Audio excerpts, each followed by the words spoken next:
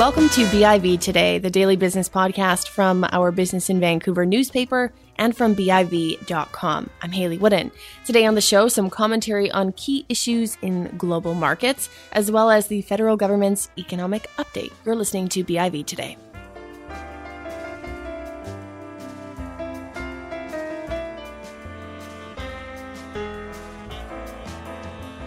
Disruptions to global trade agreements and arrangements can, of course, have a major impact on global financial markets. And that's why issues like Brexit are being watched closely by security commissions and investment associations around the world. Joining me today on the line from Montreal is Ian Russell, President and CEO of the Investment Industry Association of Canada, on the show today to weigh in on some of the issues at play in global financial markets. Ian, as always, thanks for coming on the show. Oh, you're welcome. Thank you, Hayley, very much for the opportunity. You know, I think it's fair to say most stakeholders would like to see an orderly, soft Brexit over the alternative, but there really is so much uncertainty even at this stage in the process. From a capital market perspective, what would you say are some of the key issues and concerns at this point? Well, I think the key issue is, while it's a bit open-ended as to where Brexit will land, it's not going to land in a great place. It's going to be either a hard Brexit or it's going to be no Brexit at all, meaning there's going to be no deal at all. It seems that that's where it's going to be. And that just, I think, adds further to the kind of uncertainty that you mentioned in your opening remarks, Hayley, that it certainly means that the growth outlook, more in the UK, but also in the EU, will be less robust or less positive than if we'd have had a smooth Brexit. In the UK, in fact, the latest forecast or something like growth over the next year, 2019, could be down 9% if we end up with no deal at all. Now, sometimes these forecasts get a little bit overemphasized or a little bit excessive, but I think that we are in for slower than otherwise expected growth. And what that does is that just adds to the turbulence and uncertainties in capital markets, because there's two other things going on at the same time that compound it. We have a trade war between China and the United States, and that's kind of weighed down the market. And the other one is we have this move towards more normalization, more of a normalization in monetary policy, which effectively means rates are starting to move up. We saw that over the past year with the Fed, and even the ECB signaled a move towards a more normalization policy, meaning higher rates. And I think both the Federal Reserve and the ECB have put those policies a bit on hold. So that's just contributed to uncertainty. And then generally, emerging markets haven't shown much strength either. So I think there's an overall view that notwithstanding these events that are happening in trade or with monetary policy, growth is slowing. So it's just created a very difficult time, I think, for capital markets and investors and the issuers of securities. It is a very interesting and uncertain time. Where does capital go? I mean, it might be difficult to find a place of certainty, but what are some of the trends you see in terms of where institutions are looking? Usually when there's this kind of turbulence and uncertainty, money goes to safe havens, at least in the short run. And that usually is U.S. Treasury bonds. So, there have been increased flows into those securities and into the U.S. dollar, and also staying in cash. And a third impact is that it just starts to impact investment decisions. People just hold back, even in the U.S. I think some of the recent statistics have shown some, at least temporary reduction in capital investing in the U.S. So it's more about caution and uncertainty and staying on the sidelines and trying to get a handle on how some of these things are going to play out. Mm-hmm. In your latest President's letter through the IIAC, you noted, interestingly, that Credit Suisse actually cut its London employee base from 10,000 to 6,000 in the lead up to Brexit, which I thought was quite interesting. And I'm curious, London has for such a long time been our financier in the world. Is there a risk that London's financial standing on the world stage changes as a result of what happens with Brexit? Well, it's a good question. I don't think so. I think the rumors of London's death are greatly exaggerated. And I was at a conference in London about a month ago, and I think the general consensus is yes.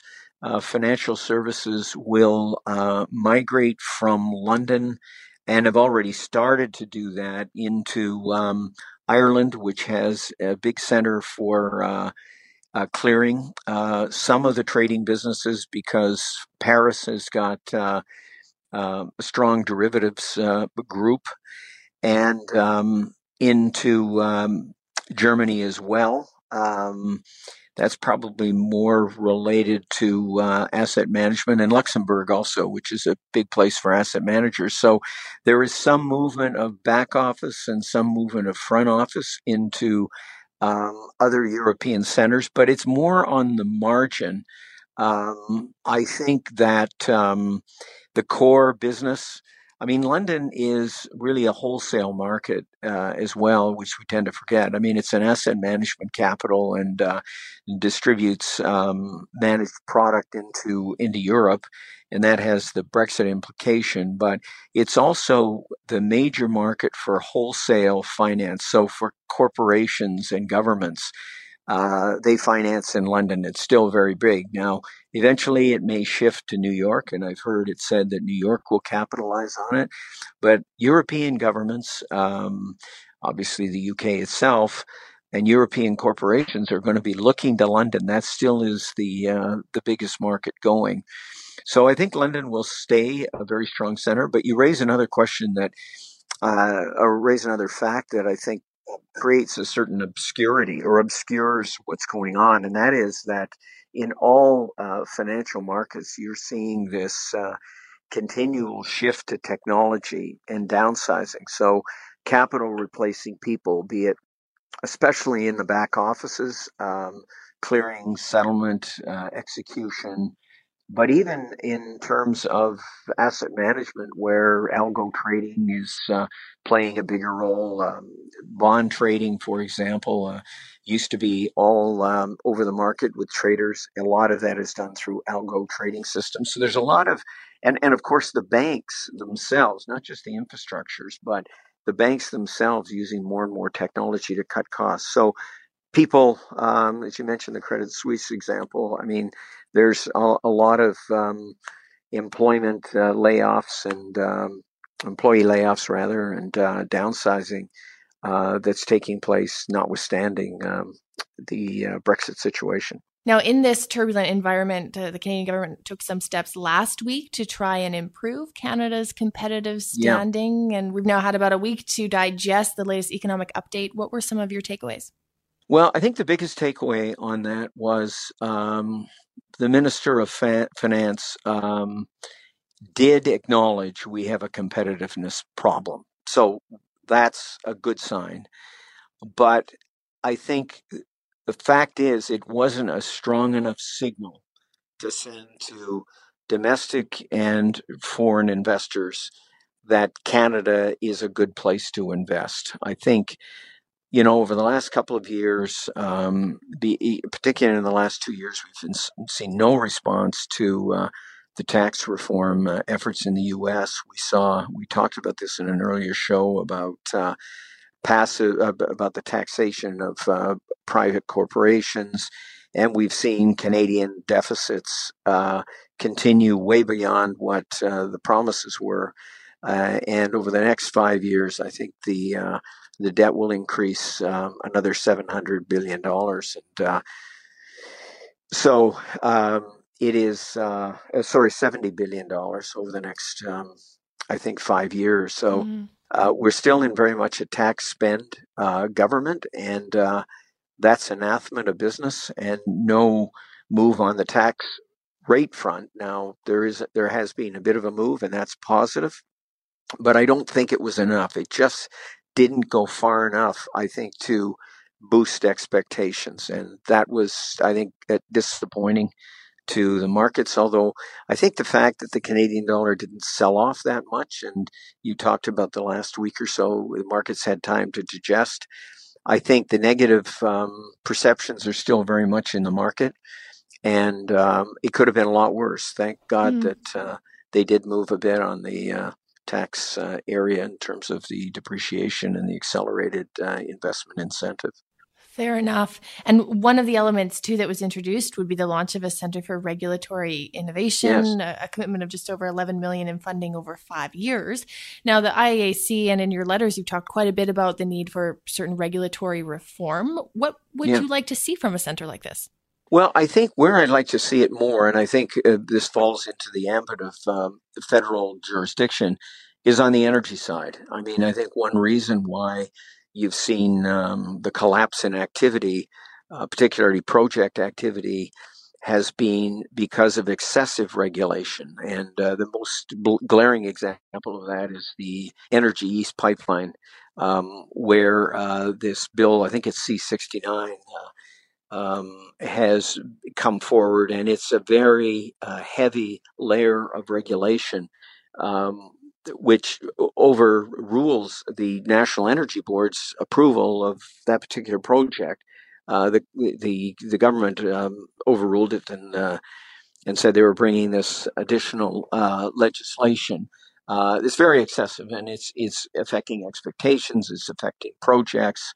It's the reason that Kinder Morgan walked away from, or sold in the end, the Trans Mountain pipeline to the Canadian government, and it's an impact on other large investments in Canada, and that's why the foreign large integrated oil players sold out all their oil sands investments. So hopefully, this Center for Innovation will be able to look at regulations in the energy sector, federal and provincial, and bring forward some constructive recommendations. There were some people that commented that they held out optimism with the center. So I guess we'll see.